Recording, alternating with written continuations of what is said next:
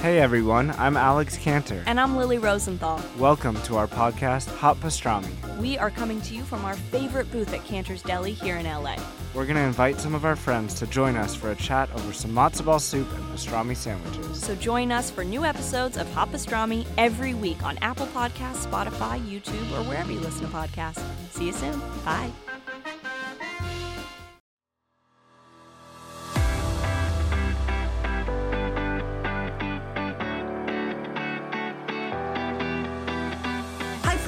Welcome to Live Boldly with Sarah Schulten-Kranz, a survivor, thriver, adventurer, and believer in all things possible. My mission is to guide others to live their life boldly, regardless of circumstances. I believe we all have the power to overcome and lead joy-filled, happy lives. Recorded from the trail or in my office, I share inspiring stories from everyday people because we all deserve to be heard. You will also hear from handpicked professionals ready to guide you beside me. Are you ready? Let's do this. Hi friends, welcome to another episode of Live Boldly. You will hear over these next two episodes from one woman, and her name is Lisa Valtierra. She and I sat for almost 3 hours today and had the most powerful conversation about resilience and life that I have had in a very long time. Lisa has been HIV positive since the year 1991. In these episodes, she shares everything from life to resiliency to overcoming to awakening and living a life that she loves today. Before I start talking about that, I want to share a few things with you. Please, if you have not gone in and subscribed to my newsletter, do so at sarahschultenkranz.com. You will be up to date on everything from the book release that is coming up on November 10th by Harper Horizon, to book launches and speaking engagements and upcoming programs. We are also accepting applications for our 8-week breakthrough coaching journey and 5-day Grand Canyon retreat. It is co-ed. If you are interested in adventure, hiking, coaching, breathwork, meditation, transformation, awakening, and all the amazing things that lead to a better life, please do me a favor. Send me an email, sarah@sarahschultenkranz.com. Send me a DM. Let's get you hooked up with a 20-minute free consultation call to see if this is the correct breakthrough coaching journey and Grand Canyon retreat for you. Also, on that note, I would like to also announce that we are having a retreat in December. It is going to be a holiday retreat down at the bottom of the Grand Canyon. So if a co-ed holiday retreat sounds like something you would like to be a part of, also once again, send me a DM, a message, and I will sit down with you over a 20-minute consultation call and see if that is the right fit for you. So let's talk about Lisa. In this first episode, we are covering everything from the year 1991, where she found out that she is HIV positive, up until the year 2000. During that time frame, we talk about what it was like for her to get that first phone call, to face her family, to face her friends, to share her truth, to talk to her husband about all of this. We talk about what it was like for her to lose everything, to face death, and then also to have that moment of absolute awakening to what is possible post being in the hospital. It is a powerful conversation that you do not want to miss. Listen to it to the very end. It is a little bit longer than normal, but please do me a favor and grab your journal and your pen and your favorite drink because you will want to take notes. Like I said, this was an incredible conversation, and I hope that you feel as inspired post-listening as I did post-interviewing. Thank you for being here and enjoy.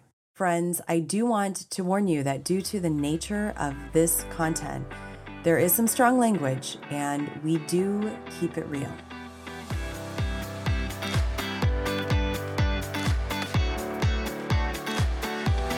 Hey everyone, I am so excited to be sitting next to Lisa Valtierra.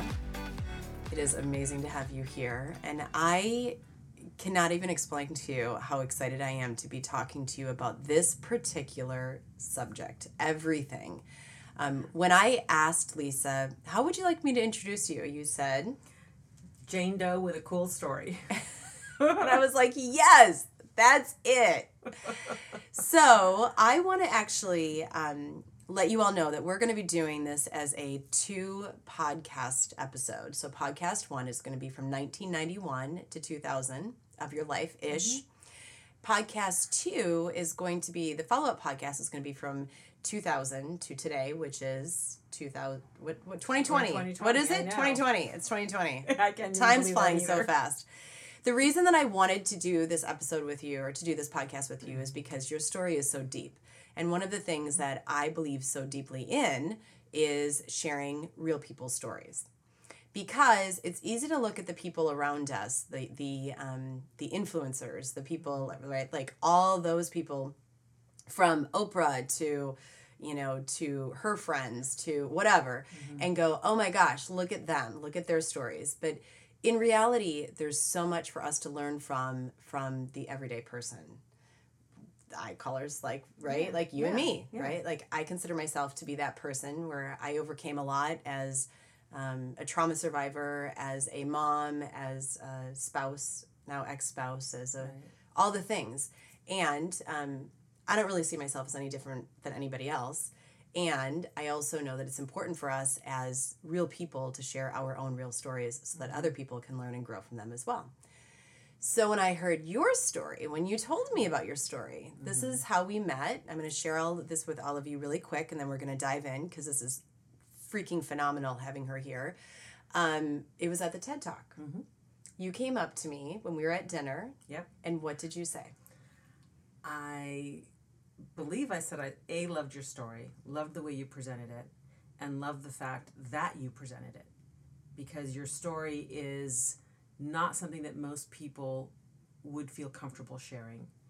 And yet, you are so able to connect with people knowing that maybe their story isn't the same as yours, but the core issues are similar. Yeah. And we can all learn from that and see our humanity in that. Yeah. Yeah. And that is what was like, it just blew me away. Yeah. Like, oh my God, I have to talk to this woman. And so we did, and now here we are. Here we are. Thank you. Yeah. So I want to talk. We're gonna dive right in. Your story touched me so much because it's one that it's something that has. I'm trying to express even in words how deep that this story touches my own heart and soul for many different reasons, personal reasons. It's a story of survivor. It's a story of you always having hope and always believing in yourself and always reaching out for help when you could, and knowing that when every odd was sitting there against you, you still persevered, which is huge. So let's start. Can we just dive in? Absolutely. Let's dive in. So 1991 is interesting because that's the year that my son was born. Yeah. And I was going through my own struggles back in small town USA, Black Earth, like having the child and, you know, and that whole story, people not believing me and having to fight the police. And then here you are. And I'm going to have you take off. 1991, I got married that year to a man. We were so deeply in love. I mean, we were crazy about each other. And so we got married in April of 91. And about 6 months later, we thought, let's start planning for a family. So we went to this doctor who had been recommended by one of my husband's friends. And we just both want like a full physical, like run all the tests so that we know we're both healthy and we can start a family and we're not going to have any issues. And it was December when we did this. It was a Saturday. We were getting ready for our first married Christmas, which we were super excited about. We were going to go get our Christmas tree that afternoon. My husband was working at the shop. I was cleaning the house, and the phone rings. And it's the nurse from the doctor's office. And I'm like, oh, it's Saturday. That can't be good. She's in tears, by the way. In tears. I'm like, oh, no. Why are you crying? And she tells me that I'm HIV positive. Wow. 1991, for those of you who either weren't alive or don't remember, HIV was a death sentence. there was no effective treatment. There was one drug that wasn't working. Wow. And I just remember thinking, holy fuck.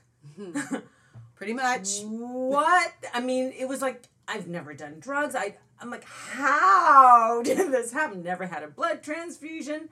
Obviously, it was an ex-boyfriend. It wasn't, my husband was fine, thank God.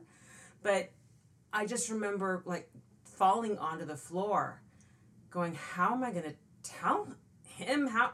I mean, I was just so beyond confused and devastated. I mean, devastated isn't even the word. Well, yeah, because you literally, when somebody tells you that, it's literally, okay, you're going to die in the next year. Just there's your sentence. Like, or in the next, certainly, I wasn't even 30 yet. And I'm thinking, I don't even know if I'm going to see 30. Right. Wow. I mean, what the hell? And over the phone. The worst possible way for somebody to deliver news. I mean, there's laws against doing things like that. This is before those laws were even enacted. Yeah. That's how early in the epidemic this was. And also being a woman, if I'd been a gay man, then I might have been more prepared for that news. Right.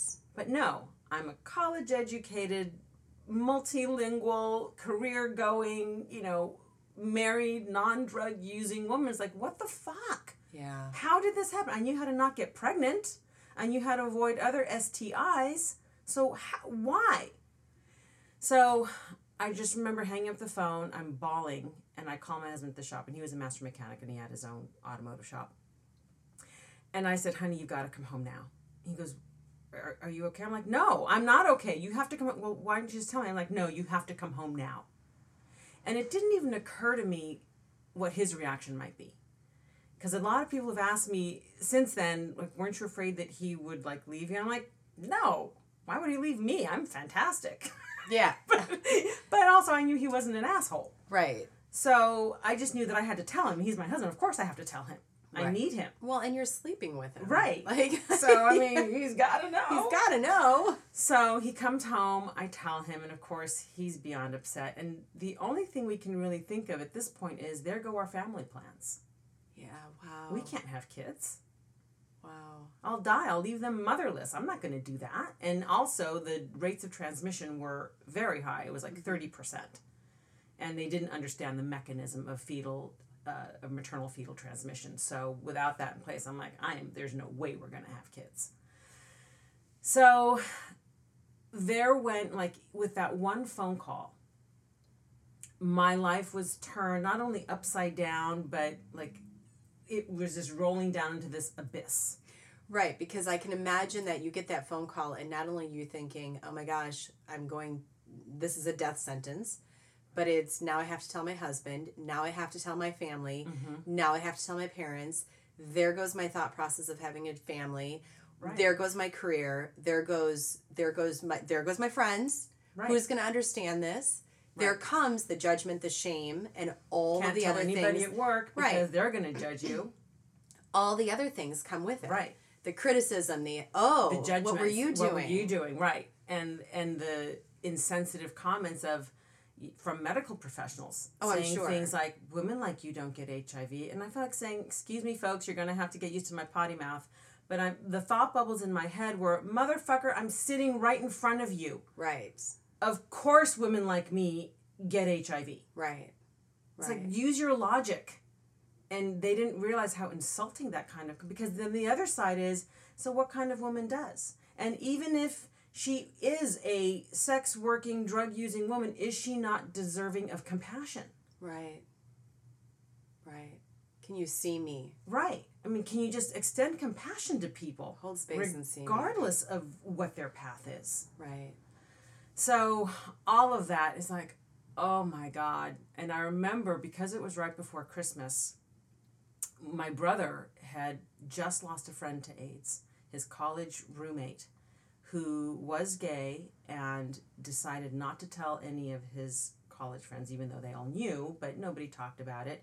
Nobody knew he was dying of AIDS. And my brother saw him, I think, in the hospital, and then the man died. Heartbreaking. So my brother was devastated. And my brother and I are like super close. We're 14 months apart. So we've always been the babies in our family. And I'm thinking, I have to talk to Greg. And it's interesting. That's my brother's name. And I'm sitting here listening to you talk about your brothers being so close to you. That's my brother's name. Isn't that funny? That's so funny. The universe is Thank funny. you, universe. Anyway, so he comes over and my husband and I are talking to him. And I tell him, my brother looks at me and goes, are you joking? I'm like, joking? Who would joke about this? Right. Like, I'm not joking. I know what you're going through already. Why would I? No, that would be beyond cruel. And it would make me a supreme asshole if I were to, I mean, God. Massive supreme. Right.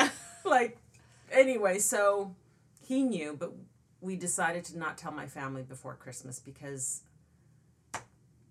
Merry Christmas, everyone. You know, we weren't going to ruin their holidays. So we waited until after the New Year. And, you know, I knew my family was going to be fine. I knew they were going to be super supportive because we grew up here in LA. You know, AIDS was around. Everybody knew somebody with it. My sister's facialist was dealing with it. You know, it wasn't going to be an issue.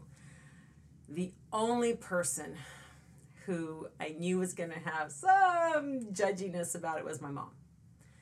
And she had asked to come to one of my doctor's appointments because she was really confused. She was just like, I don't believe this. And I'm like, Mom, I don't want to believe it either, but it is true. They've rerun the test and there is no mistake. But she wanted to go to the doctor. Then I was like, fine, come with me.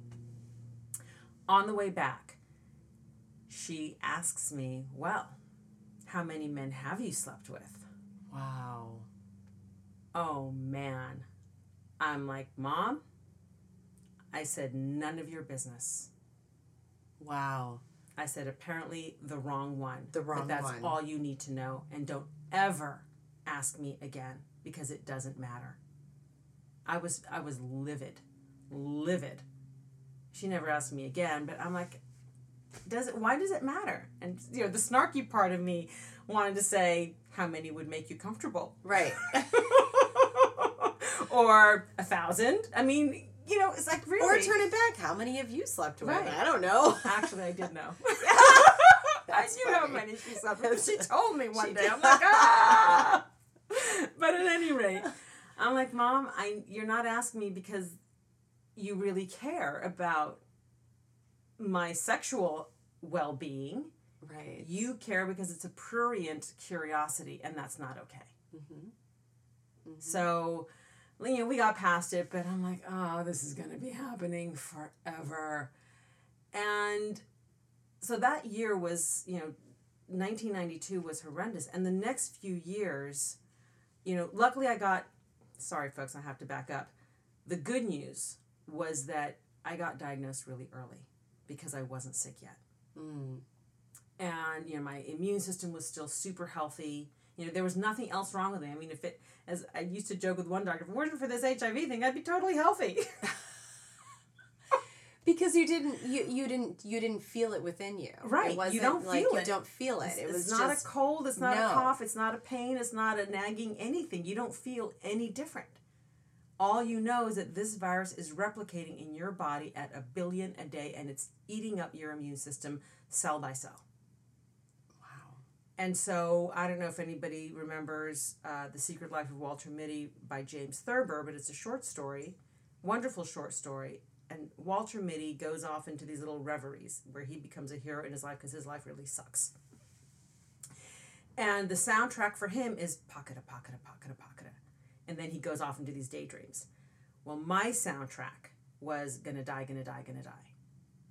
Every day. Every day. And there was nothing I could do. Nothing I could do. There wasn't a medicine I could take. There wasn't a shaman I could see. Nothing. It was like sitting on a railroad track waiting for the train to come get you. Every single day. And you have people sitting there in judgment thinking, how did you get this? Right. And what were you doing? Right. I'm like, asshole, I was in my 20s. I was hot. Who wouldn't want to have sex with me?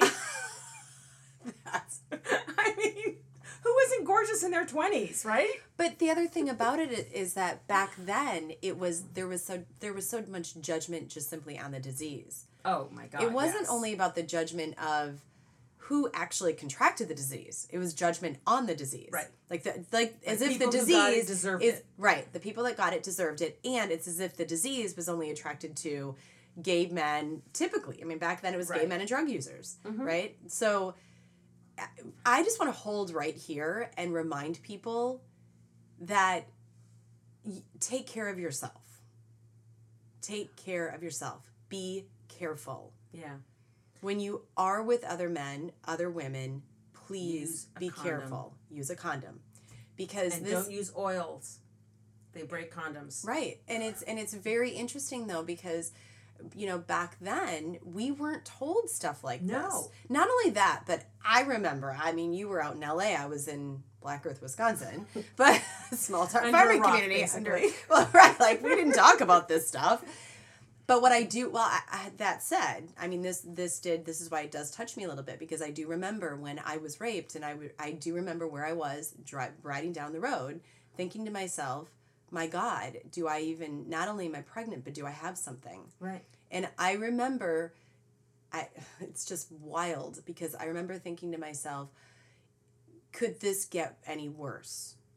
Right. Could this get any worse? Because I was already judged upon. I was shamed upon. I was all these things. And then it's like, you don't even know what else is in your body because it's 91 and I wasn't even tested, quite frankly. I don't even think they tested me for that. I don't think they did. I don't think they did. I could be wrong, but I don't think they did. Right. There were a lot of things that happened that I either knew about or didn't know about.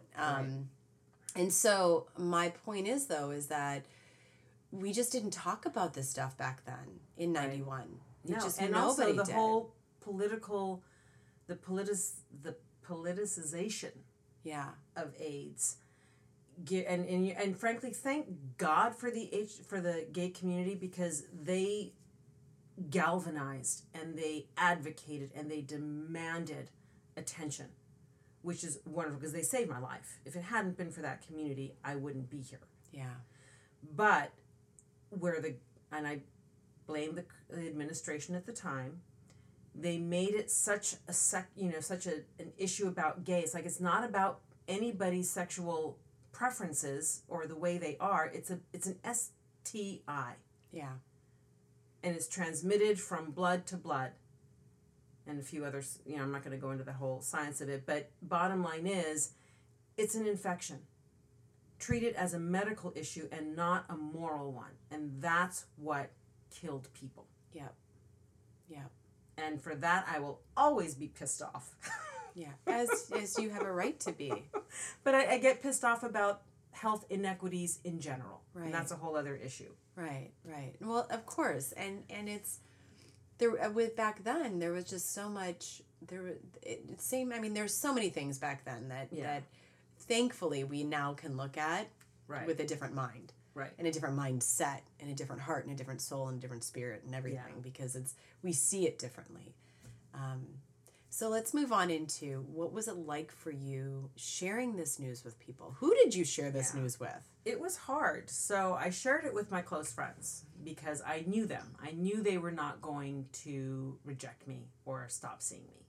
So I was super fortunate that the friends that I've had in my life have all been amazing.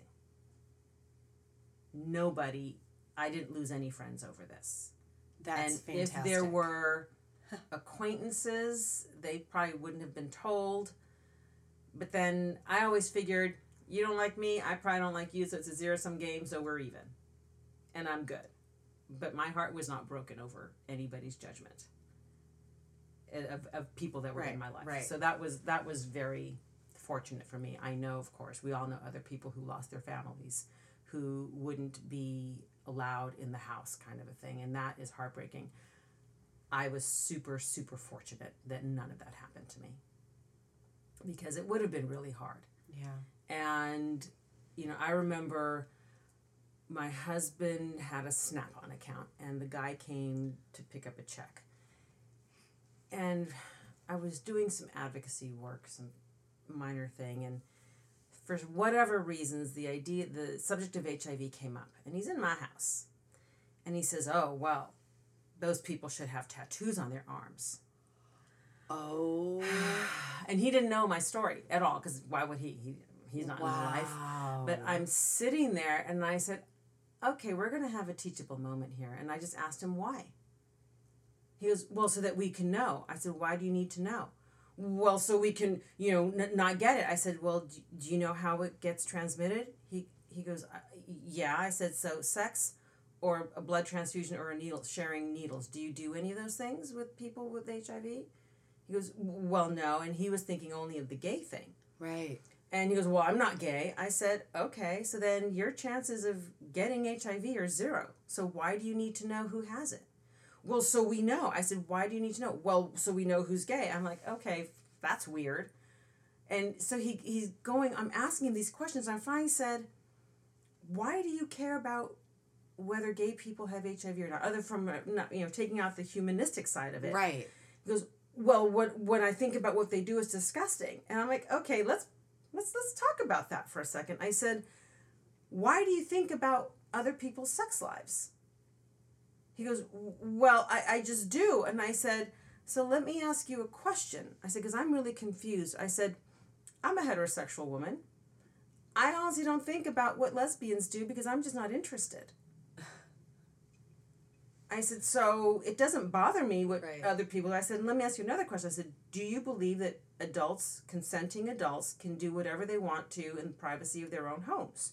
He goes, yeah. I said, so then why do you care what 2 other people are doing, male, female, female, female, male, male? What do you care? Well, and he's getting all flustered. And I said, I think you really need to look at that. Yourself. Yeah. I said, because I think Hold you've the got mirror some, up. yeah, I think you've got some stuff to work through. I said, and here's another thing I want to ask you. I said, of all of your customers, I am sure that at least one of them is gay. He goes, yeah, as a matter of fact, I really do have a customer who's gay. I said, is he a good customer? He goes, oh, yeah, he's one of my best. Pays me on time every single month, buys a lot of product. I said, okay, has he ever bothered you? Has he ever approached you? He goes, well, no. I said, so then why do you care if he's gay or not? So the only time any of us ever needs to know about somebody else's sexual preferences is if we actually want to have sex with them. Right. It's the only time it matters. Right. He goes, you've given me a lot to think about. Did you ever tell him about you never told him? No, I never told him. It wasn't any of his business. I didn't want to have sex with him, that's for sure. So why would I tell him? Well, and he wasn't in our lives. It wasn't like he was going to be coming over to the house and having Sunday dinner. Correct. And I think it's interesting because one of the things that you bring up a really good point is that it's that whole projection thing too. Mm-hmm. Why are we so afraid of certain things, right? When they're not even going to affect us. Right. Right? It's like I'm not why be afraid of something that's not even going to affect us? Right. Yeah. The only other time I think that I got really annoyed with one of my sisters. The whole transmission, still people were very, very afraid. Well, it's education. Right. Goes back to education as well. Can you share food? Can you share utensils? I mean, there were people I knew whose families would give them their own set of dishes and nobody else was allowed to even wash it. Yes. So, I didn't experience anything like that, but I was babysitting one of my nieces one day, and I've got a whole bunch of them. And I was sharing a cookie with my niece. And my sister got upset about that. Well, I blew up because she asked me not to share. I said, do you realize that if it were that easy to transmit, everybody would have it? Right. It would be like the common cold. I said, and do you honestly think that I would for 1 second put anybody else at risk? I said, again, what kind of an asshole do you think I am? Right. So we got over it, and she's like, okay, you have a point, because she's not stupid. She was operating from fear. Mm-hmm. And I had to learn that is where most people operate on a daily basis. Wow, this taught you a lot. Oh, yeah. The universe kicked me in the ass in so many ways. Yeah. So did you, so this first year, okay, so 1992, mm-hmm. This is what it was like going through 1992. It was like this for the next several years. For the next several years, this was your daily basis. Your daily basis was in and out of, I'm dealing with people that think HIV is attached to a whole different set of person than me. I actually have this. I don't know how long I'm going to live. My entire life has shifted, so now I'm not even going to have my future as I thought. Right. I'm having my kids taken from me. I'm having my possibilities taken from me in my career. Like, all this future gone. Right out the door. So this is your daily life. My identity. So here's how I felt. Right, your identity. I felt like suddenly the real me was like on a kite string above me, just floating. And I'm watching my body, me, going through the daily motions, but feeling so disconnected from the identity that I thought I had created. Wow. That would be PTSD. Okay, I didn't know that. But that's how it felt. Yes. It felt like, when can I... Can relate. I kept asking I've never myself, had anybody say it like that, though. But I felt like I asked myself, when can I jump back into my life? Right. You know, when can I just get back to my life? Yes. I got a great degree. I'm smart. I know I can do life. Kind of, that was the old me. And then suddenly, I'm not going to have a life to do. Yeah. And it was surreal. So I once had somebody tell me that PTSD was like, and let me ask you if you can relate to this. And for any of you out there, this is a really good analogy. When you have, for you, it was the phone call. For me, it was, it was also various times in my life. Once when I found out I was pregnant, and the other time was when I found out about my husband. It was like an earthquake came through, and you're sitting there holding on, and you're watching your entire life. All, if you can imagine, like every dream is a building, every thought is a sidewalk, every past, happiness moment is, a statue that's standing there, and it just obliterates. Yeah. And you're just standing there. Dust. And you're sitting there. Then, right, it's like the tsunami comes in post-earthquake, and it's the emotions that come in. And the emotions keep coming in and out and in and out. And it's carrying all of this carnage back out to sea. And you're still standing there like, what the hell is this? And there's no outlet. Because I couldn't talk to anybody about it. Right. Couldn't talk to my husband. That's how I was. Because he was big, strong, silent type. And I knew he was dealing with stuff, but he didn't want to talk to me about it because I was the problem. Yeah. So how can he, as a loving person, say, yeah, you're my problem. I love you, but I also hate you. I have a feeling that's what was probably going through his head. Well, but he never told me. Correct. And I can imagine that. I can imagine in different varying ways. And here's the other piece to it too. It's you don't have anybody to talk to. Right. Because nobody will relate. Right. Who the hell's going to relate to you? Exactly. What am I going to do? Call my family and go, yeah, I feel really sucky today. Right. What are they going to do about it? Right. And why put it on them? Because that's a selfish thing. In my mind, that's a selfish thing to do. They're not paid to do that. And yet you need help. And I didn't get any mental health care. My doctor had given me like a card. But, I'm Latina. We do not go seek help. I'm Catholic. Yeah, we don't either. I'm a Latina Catholic, right? So yeah, 12 years of Catholic school, bam! You do not go see a shrink. But it was just, it didn't even occur to me because I'm thinking I should be able to handle this, and I should, I just got to keep going one foot in front of the other.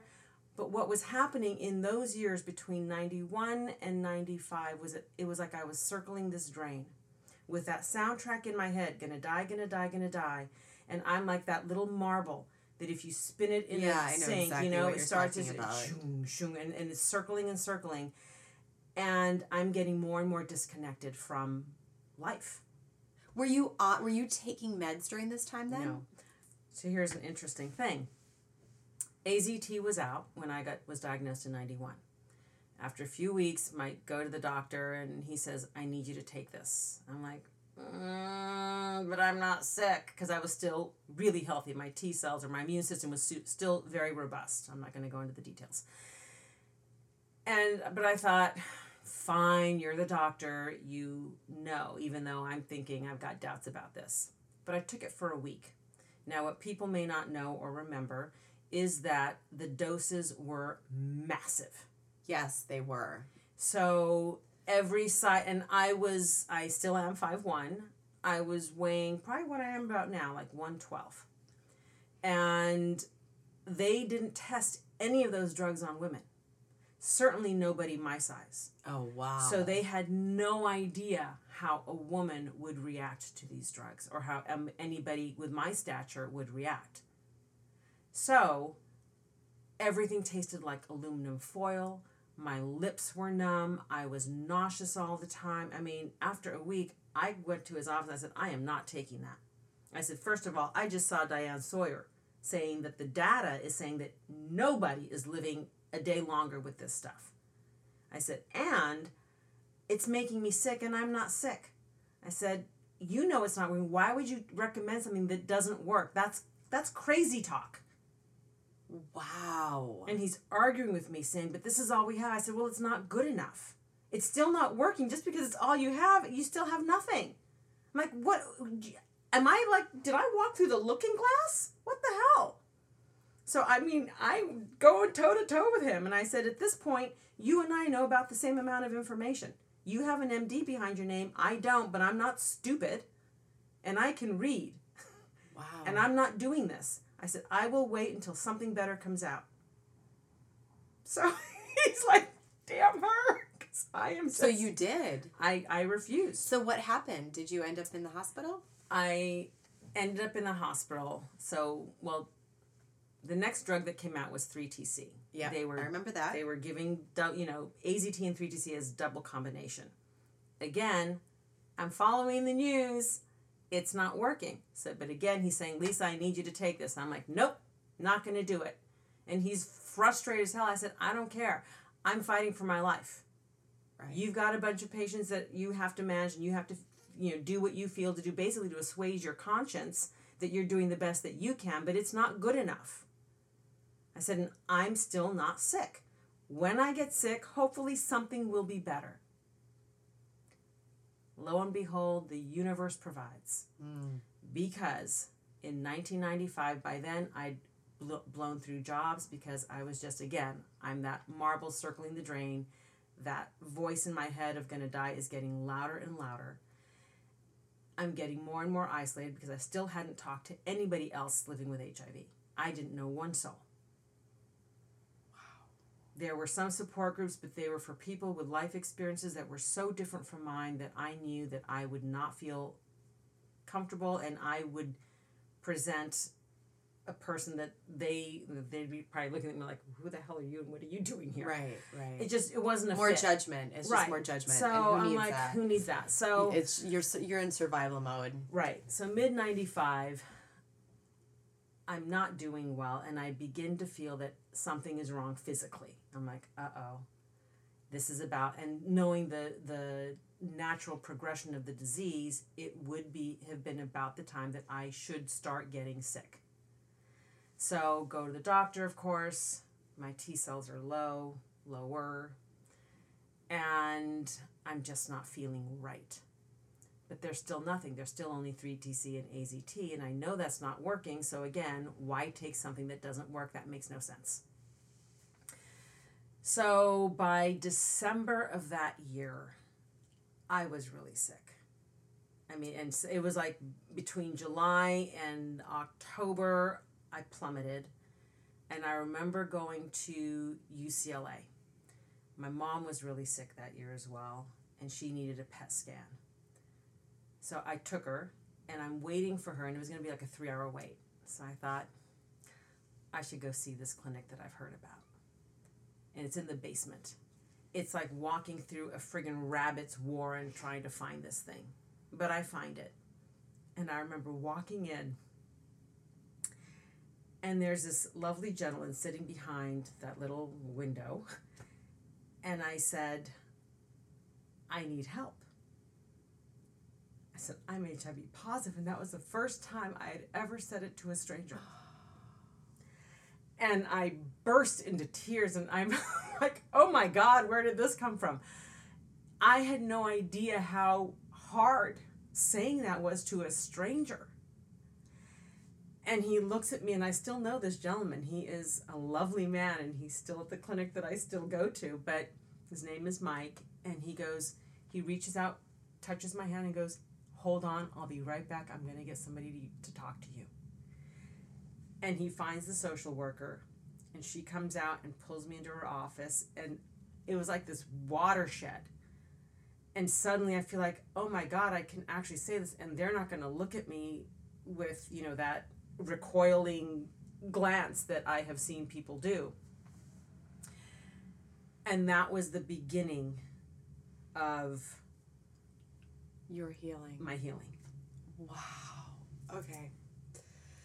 And I had no idea how hard it was to ask for help, because we wow. don't ask for help in our family. That is an Achilles heel that is, is not a good thing. Held on to this from 1991, and when was this? 1995, late 95, almost 96. So it was almost for 4 years you held on to this, and you never even said out loud to a stranger, I'm HIV positive. Nope. Wow. I just had to keep working. I had to just keep going, keep smiling. Right. Keep doing the things. Yeah. Just to survive on a daily basis. Yeah, and it wasn't, of course, that my whole life was miserable. Obviously not. No, of course there were joyful not. moments. Of course. But it was still the big elephant on my shoulders. I mean, I can mix up all the metaphors you want, but it was, this is not going to end well. Can we just take a moment, though, and also give you so much, so many, I mean, the fact that you're sitting here today, and it's 2020, 15 years later, and you're saying this on a podcast. Did you ever in a million years think that someday I'm going to be able to do this, to share so that I can help other people? At that time, no. Right. Absolutely not. I honestly didn't think I would see 30. How old were you at this point? At that point, I was 32. Wow. You're young. Yeah, young. And, every year was like, whew, I made it. Right. And this was, Brian White was around during that time too, right? He was still, I can't remember when he died, but yeah, he was still around. Yeah. Yeah. And for those of you that don't remember Brian White, he was a young... 12. Yep. Bless his heart. Mm.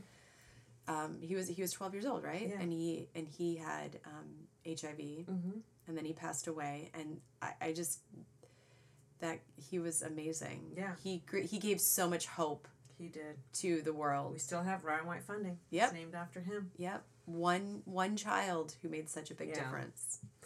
Yeah, and speaking out. Right. And just out. And hugging people and saying, I'm a child. I'm just a child. I'm just a kid. Like I'm just a kid.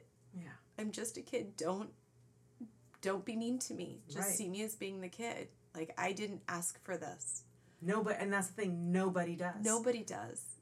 I used to wonder, do people think that anybody living with HIV just wakes up in the morning one day and go, hey, I think I'm going to change my life and I'm going to get me some HIV. Why not? Nobody thinks that. Nobody thinks that. I know. And here I am in like this little town, like watching the whole Ryan White thing and thinking to myself, that kid out in LA, like I was obviously older than him at that time, but just my heart went out to him because I just kept thinking, I can't imagine what it would be like to be 12 years old and to have this and his friends and just wanting to just be loved and to play sports and do all the things that 12-year-old kids do. Just to have a life. Just to have a life. So, yeah. Wow. Yeah, so by the time I got to UCLA, I wasn't doing great. I had lost weight, so I was now like maybe 105, 102 pounds, somewhere around there, which is an okay weight for somebody my height. But for me, that's skinny. Yeah, that's still skinny, girlfriend. That's not a whole lot of weight. No, that's you skinny. You don't have a whole lot of room to go. And I was, again, just like something's not right. And when you pay attention to your body, you know when something's not right, even though you can't put your finger on it. Yep. You know it's not a cold. You know it's not a bladder infection or something like this. But you just know that something ain't right. Yep. So I was hoping when I went there that I would get on a clinical trial because I thought that is my only hope of getting something that is better than AZT and 3-TC. And so the social worker connected me with the physician, and I did get on a clinical trial. And I thought, okay, now I'm getting somewhere, right? I'm in the right place, thank God. And thank God that my parents came to this city and settled here. Because if I had been in anywhere else, like even outside of LA, I would have died. Yep. Because nobody would have tested me. And that's the thing. The universe is amazing because if I hadn't been tested in 91, no one would have thought to have tested me when I actually did get sick because I didn't fit the, and I'm using air quotes, the profile. Right, right. So lucky me. Yay, lucky me. It's so interesting because, Midwest, nobody would have thought of. I'll be honest, like even myself, when I found out about, when I was like, getting tested or whatever, thinking, did they test me for HIV after I found out I was pregnant? And I didn't know if I actually, and I was like, well, I wouldn't get it. I mean, right? Like, why would I get it? Right. Like why would they even test me? I'm sure I'm fine. Because you have a super vagina. Because why? I mean, and here you are at the exact same freaking time. Yeah.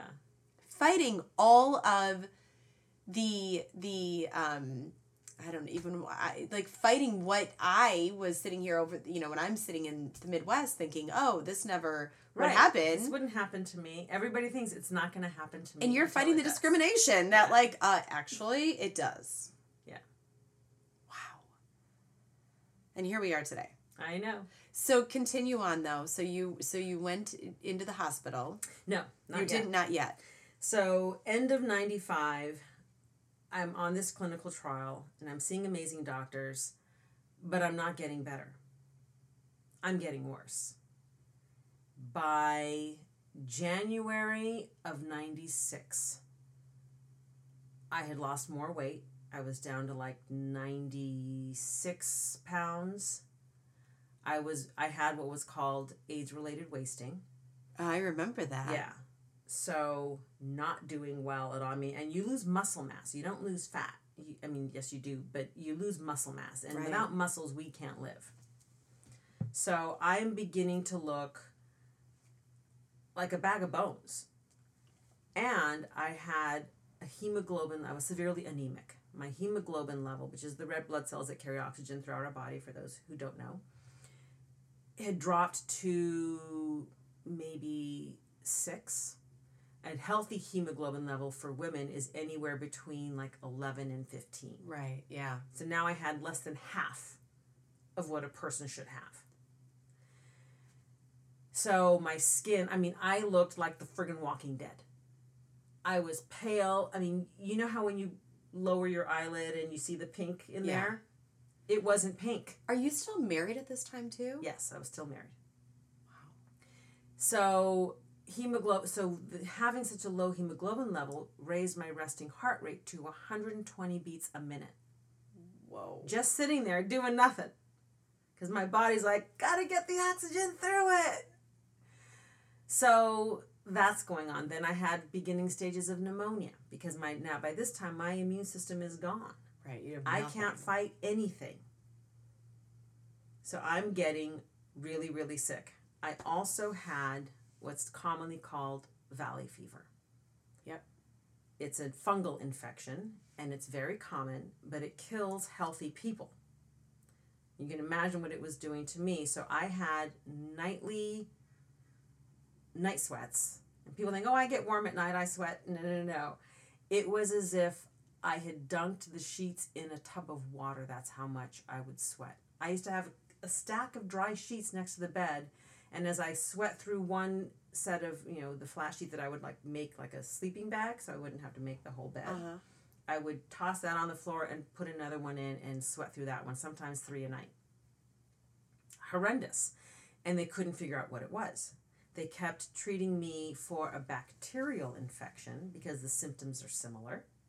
They didn't even think to test me for valley fever. Wow. So one night I was getting sheets and I didn't have enough by the bed, so I had to stumble over to the linen closet. And as I was trying to pull a sheet out from the closet, I must have fainted and made a noise because my husband caught me before my head actually hit the wall, thank God. And we get back to bed, and he calls the doctor first thing, like as soon as he knows that office is open, and he's yelling at this guy. Tells him what happened, and the doctor's like, well, I don't know what to do. And my husband finally said, well, if this were your wife, where the fuck would she be? And the doctor obviously said, and this wasn't the study doctors, this was my insurance guy. He says, well, she'd be in the hospital. And my husband yells, then why in the fuck isn't my wife in the hospital? I mean, oh my gosh. Right? I mean, like. The rage. The rage. The rage. Absolute I can't rage. even, that's a whole nother, I can't even imagine what he was going through. Yeah, because the insurance doctor, because the study doctors can only do so much. They can only work on what's study related. It's not their job to follow me through the rest of my life. Right.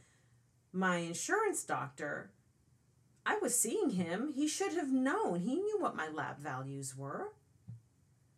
So I'm falling through these cracks because he's thinking UCLA's taking care of me. UCLA's thinking my doctor's on the ball. I'm falling through the cracks, and like I'm literally falling through the cracks. So that was first week of February 1996 when that happened, and that was the first time I met an infectious disease doctor that wasn't study related. So I get admitted to the hospital, and they tell me I need a blood transfusion. Now, I'd never stayed in a hospital before. Again, I was super healthy. I'd only been to visit like when my nieces and nephews were being born.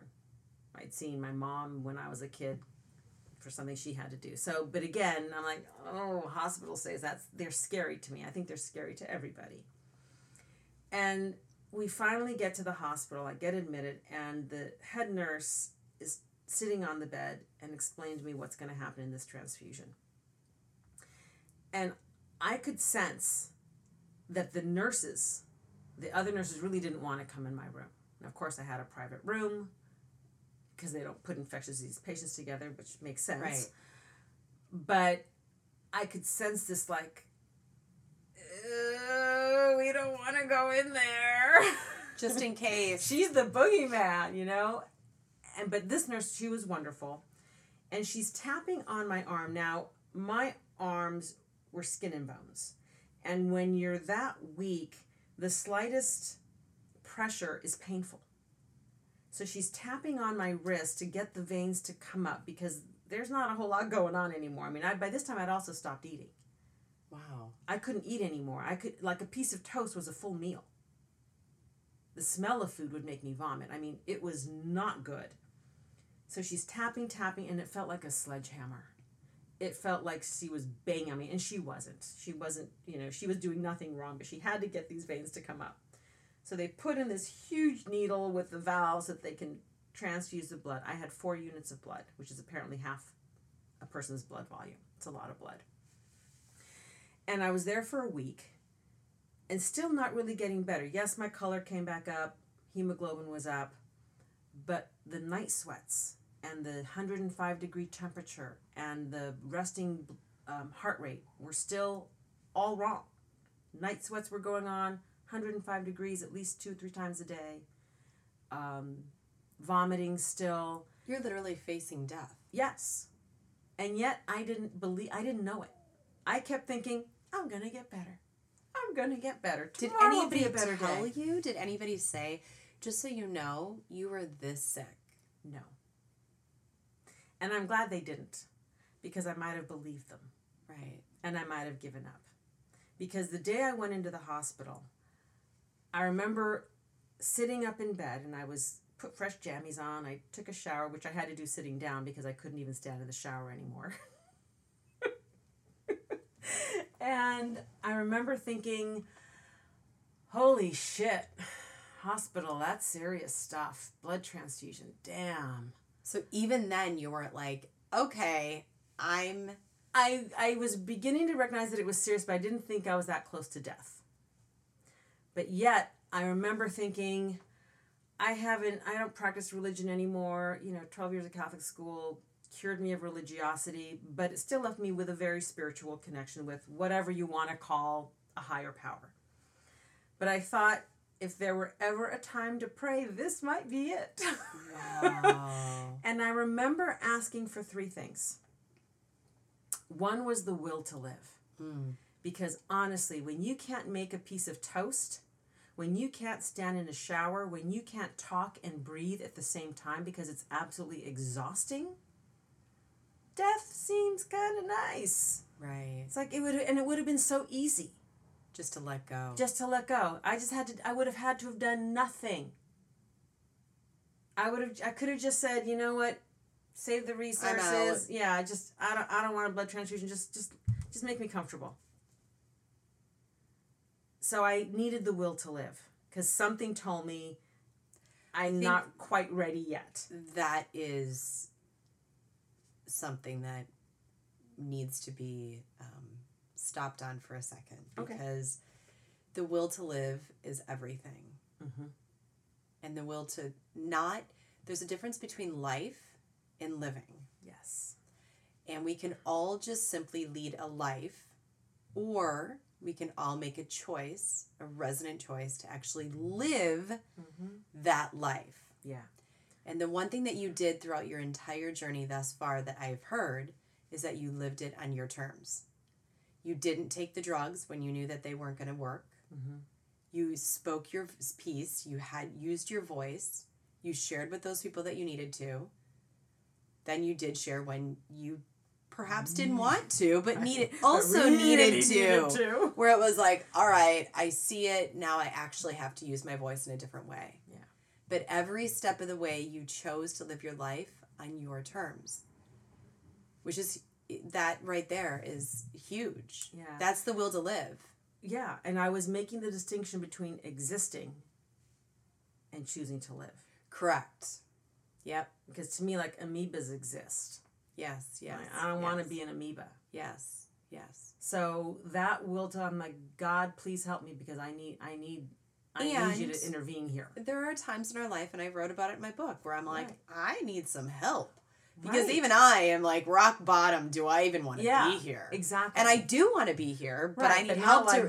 But not like this. Like, I want to be here. My spirit wants to stay, but my body at this point is like, what the hell? Right. So calling upon that is a huge.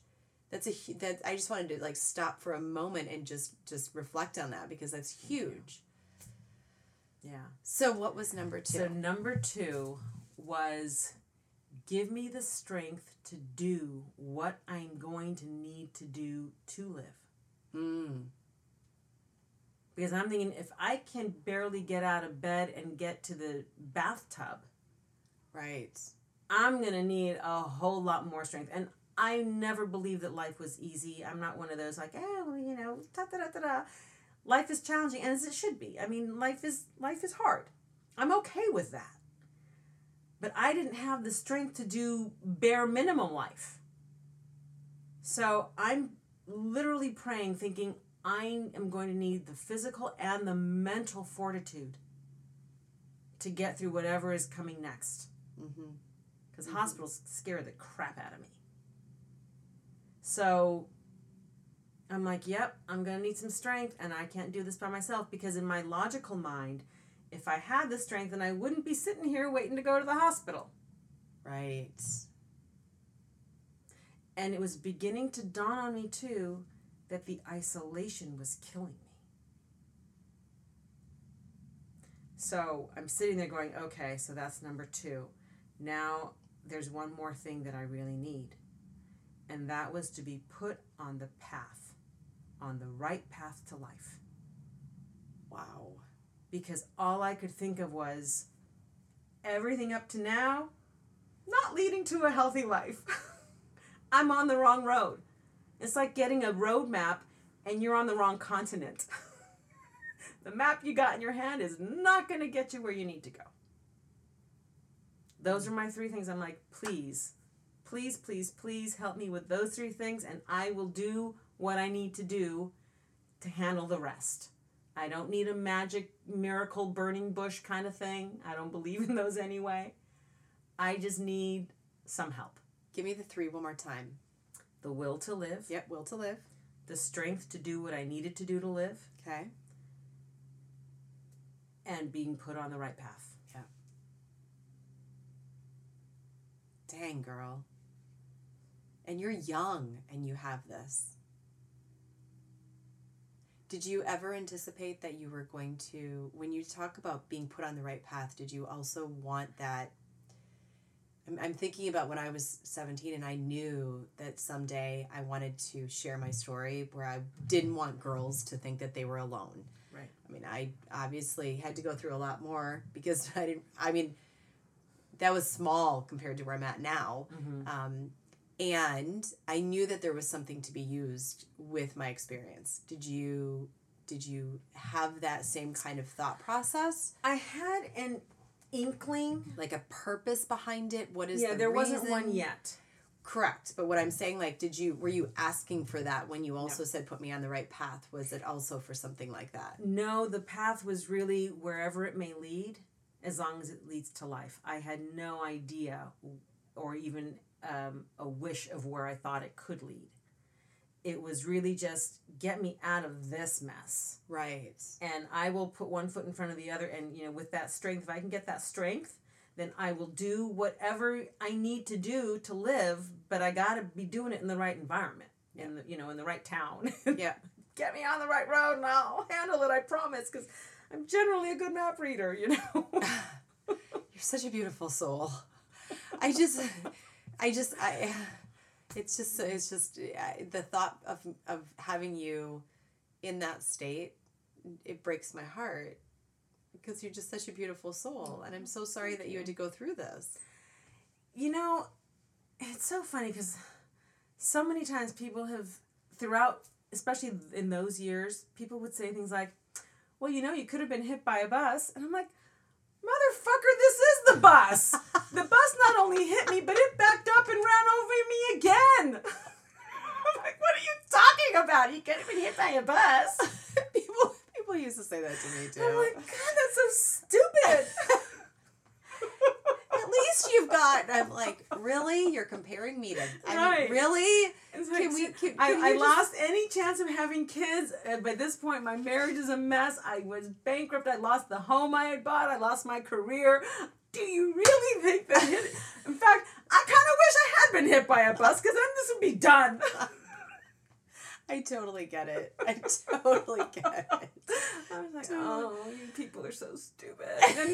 And they thought they were meaning well. They do, but right. I'm like, oh, just stop Right. talking. People, they don't realize it I until know. all of a sudden they're there having the same thing happen to them. And Right. then it's like, can we just show a little bit of compassion and quit comparing me to that person? Right. Like, just let me be me for where I'm at right now Right. in my life. Exactly. It just holds space. Right. That's all you gotta do. And if you can't Hold really space. be helpful, then just either be quiet or go away. Be compassionate, Right. have a little bit of empathy, and hold space. That's all I'm asking. Exactly. Stop comparing me to the person to the right or to the left or the back to the front. Or Like, the one who got hit by the bus. it's just me. It's awesome.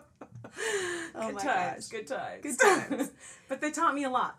Right. Actually, all those people taught me And I so love how much. we are both laughing about our. Yeah. Yeah, I was dying in a bed. And now I we're couldn't like, eat. couldn't I was eat. starting. Oh my God! And so in this hospital during that, I was there for I think a week. oh jeez.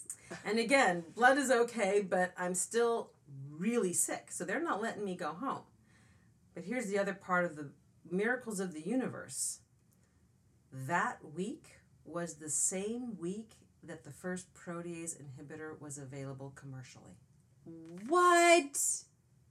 So my prayers are hallelujah! getting answered like You were this. getting you were like, okay, I hear you.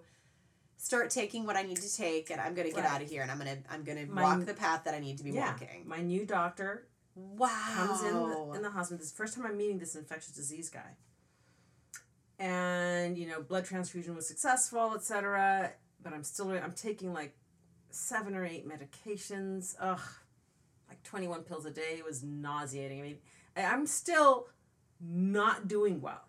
And I'm beginning to hear that I'm technically not supposed to be alive. Everyone's like surprised that I'm still alive. They don't know you very well, do they? Right. And I'm like, why are you so surprised? I don't understand. At any rate, he comes in, he goes, good news, we've got a pill for you to take that will be taken with AZT and 3TC. I said, okay. And I've been, okay, tell me more, doc. And he says it's this new protease inhibitor and it's showing a lot of really good results. It was just finally approved by the FDA, etc. And I looked at him and I said, okay, then you need to explain to me how each of these medications works. And he looks at me and his eyes kind of big. And then he literally rolls his eyes at me. And he sighs like, ugh. And then I'm sure he was thinking, I don't have time and I don't want to do this. She's not even going to, I'm making up all his story, but the sigh and the eye roll were enough to tell me that he really didn't want to spend his time telling me how these 3 medications were going to work. But I'm sitting there rather, I'm not standing. But I'm like, no, I'm serious. You have to tell me because I need to be able to envision what they're doing when I take them because I know it's not going to be fun. But I got to know. He's like, a sigh of resignation. He's like, okay. So he tells me how the protease inhibitor works, which is, and then how the 2 NRTIs work, which stands for nucleoside reverse transcriptase inhibitor. So I'm now beginning to get schooled in the science, which I find fascinating anyway. And I said, I promise I will take them as long as you tell me what they're doing. As long as, because I'm thinking this is going to be a partnership, dude, because I want to live. And I know that I'm just a patient to you. It's kind of a 3-way. You got the drugs, you've got you, right, and you've got the doctor. Right. In order for them to all work together, you also need to know what's happening. Yeah. Don't tell me. And don't patronize me just saying take it because I tell you. Right, of course. That makes me want to punch somebody. Right. Explain to me. I don't have an MD by my name, but again, I'm not stupid.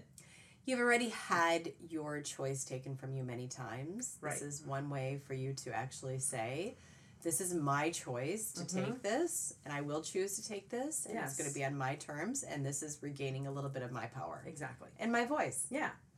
So, start taking them. Things are getting a little bit better. I finally go home.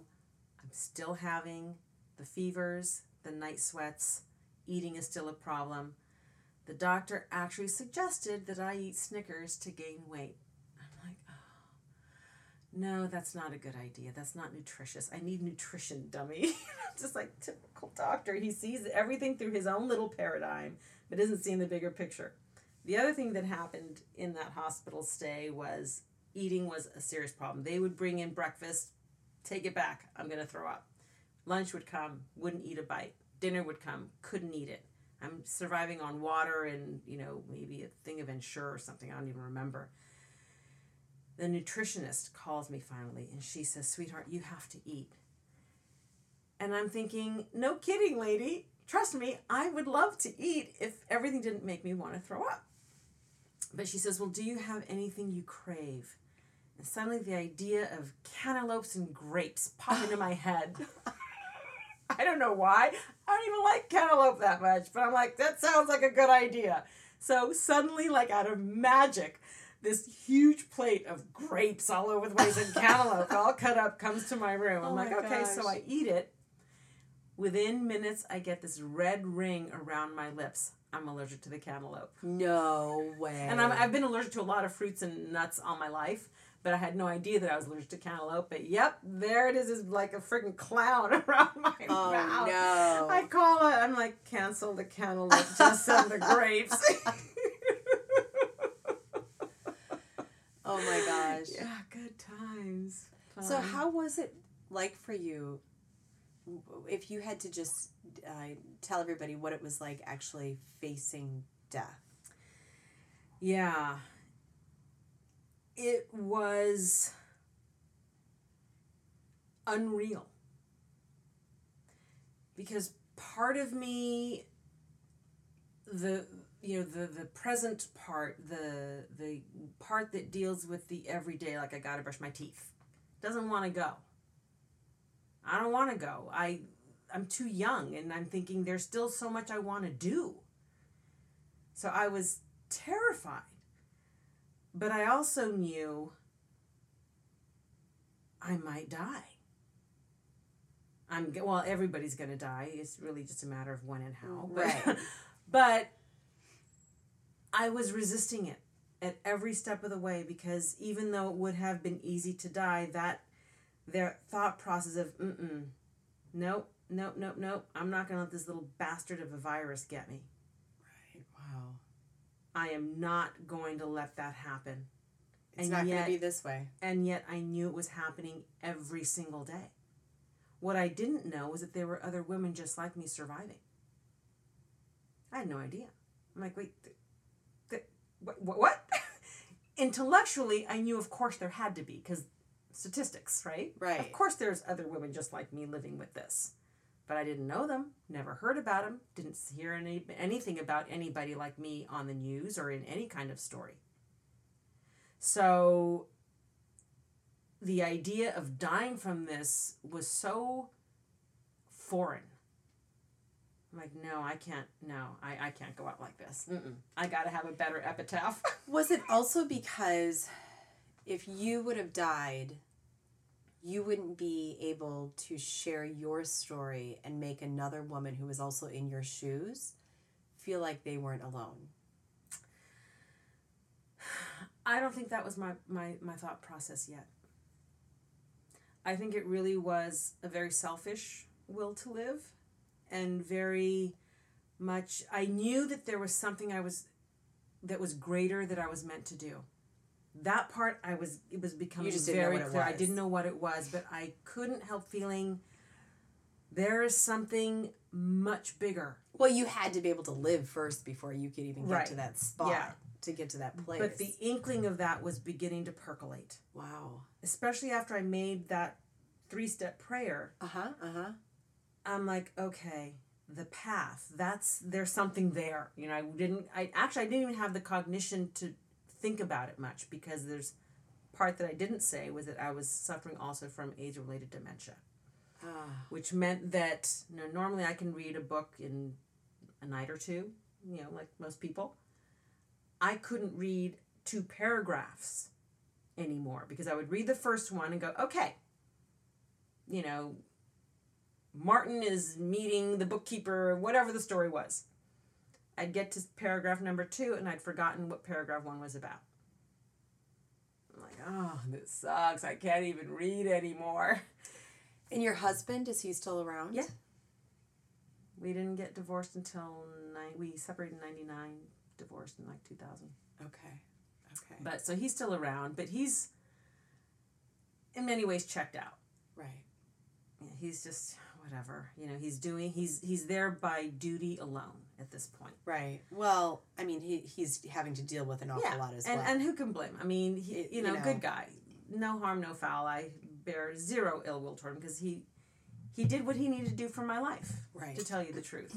Yeah. If I'm looking at the bigger picture, if it hadn't been for him, I never would have gotten tested to begin with. Right.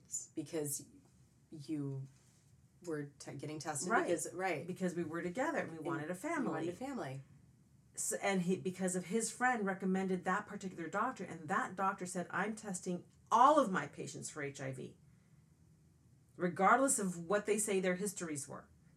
So again, if I hadn't married him, chances are I never would have been tested. So I wouldn't have known to walk into that UCLA clinic when I was getting sick. I mean, the whole cascade, when I looked at it from a backwards perspective, that was why he was in my life. He saved my life. Yeah. It's amazing. So I do want to, because I do want to move forward because this is a 2-part episode. Mm-hmm. So is there anything else that you need to share prior to 2000? Yeah, 2000. Yeah. So after the hospital, I really started shifting my thinking. That's when the paradigm shifts. My personal paradigm started shifting into, okay, I'm not dead yet. And there is a huge distinction between living and simply not dying yet. Wow. And that's when that distinction started to become very clear for me. Say that one more time. There's a difference between, and I want everybody to listen to these words very carefully. There is a big difference between living and simply not dying. Yeah. Here's why this is important. Because for many of us in difficult situations, difficult life situations, we do feel like we're dying. I mean, I did. I felt like my life was just plummeting, and I was just dying in a different kind of way. Mm-hmm. You know, I had lost that whole part of who I thought I was, the wife, the partner, right. the everything. You know, I mean, I had tried to keep my family together for so many years, and just being like that mom and that wife, and why isn't he happy with me? Not knowing there was a whole nother underlying thing. Right. That had nothing to do with you. And nothing to do with me. So that being said, that was my death, right? And then my death sentence came during those 5 days. Right. And then it was exactly that. How do I live? There's a very big difference between not dying and actually living. And that's when my reinvention started taking place. The reinvention of myself, my identity, my core, my life, what I wanted to look like, was the hardest work I ever did. I think of the physical stuff I went through, nothing in comparison to the work I had to do to reclaim myself. Right. It's hard work, and it's necessary work. Absolutely. And that is the difference, because I know for many people, I watch my clients, I watch people who I'm like, come, go on this retreat with us. And I see the possibilities, but only they can take the step. Only you could take the step. Only you could also go to that place to say, I'm ready to take the step. And it's hard. I know for me too, it was hard. Terrifying. It's terrifying. I was like, had to look so deep within and go to these places of which I thought I was done with. And then all of a sudden it's like, oh, no, you're not. It's like emotional whack-a-mole. Right. And it's also your awakening. Right. It's that place of, holy, right. This is who I was meant to be. And that will happen only if you're willing to listen. Yes. 1,000%.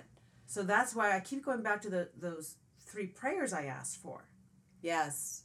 In my unknowing, and yet somehow wisdom that luckily I was trusting without realizing I was trusting it, those prayers were continually getting answered and showing up in so many different ways. I'm like, oh, there's that strength. I thought it was one thing, but it's morphed, and what I really needed in terms of strength really is something different, like the strength to reinvent myself, the strength to be so honest with myself when I started asking, how did I get here? To quote an amazing song. But, suddenly it's like, Lisa, how did you get here? I've got to be honest with myself. What choices did I make? What was going on with me that I made those choices? Right. Holding myself responsible, yourself responsible, without blame. accountable without blame and with forgiveness. Right. No blame, but having to look at that so that I can learn from it. Yep. Oh, I take total responsibility for my choices that I'm like, well, duh. This is how I got here. Okay. Duh. There it is. All right. Oops. And yet we're human. And yet we're human. Yeah. And that's the forgiveness piece too, which is why I'm getting, did I tell you this? Getting forgive. I'm getting a tattoo. I am with forgive. Yep. Because that's like my whole thing. If I didn't get to that place of forgiveness for my own missteps, I would never have gotten to that place. We're harsher on ourselves than anybody else ever will be. Oh, I call myself out all the time. I know. Sometimes I am that asshole. Sometimes I am. I get it. Oh, trust me. I'm sure a few people that are listening to this right now will laugh because they all know that I've gotten to that place of calling myself out. So with that, I do want to thank you for being here. My pleasure. Because we are going to stop at this place and pick up in the year 2000 in our next episode. Okay. I just want to tell you, an incredibly brave, brilliant woman. Thank you for your honesty and for everything that you brought to this, because I'm sure that there are so many pieces to this that people are listening to and saying, I've never confronted that before. I've never shared that before. I've never gone there before. And now I can because you've done this here today. So thank you. Thank you. And with that, everyone, come back for the next episode and we will be sharing 2000 to 2020 because it is 2020. It is 2020. It is 2020.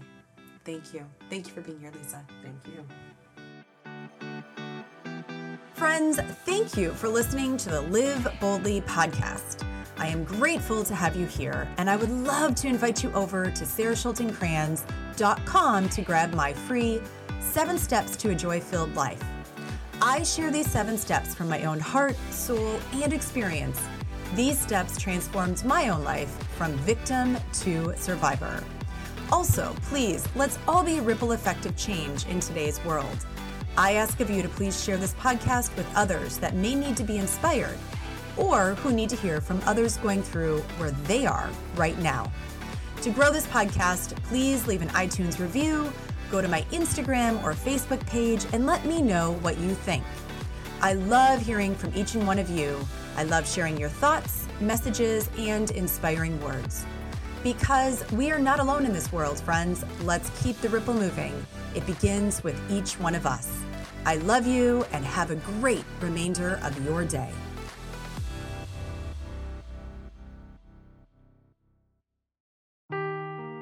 Seeking the truth never gets old. Introducing June's Journey, the free-to-play mobile game that will immerse you in a thrilling murder mystery. Join June Parker as she uncovers hidden objects and clues to solve her sister's death in a beautifully illustrated world set in the Roaring 20s. With new chapters added every week, the excitement never ends. Download June's Journey now on your Android or iOS device or play on PC through Facebook Games.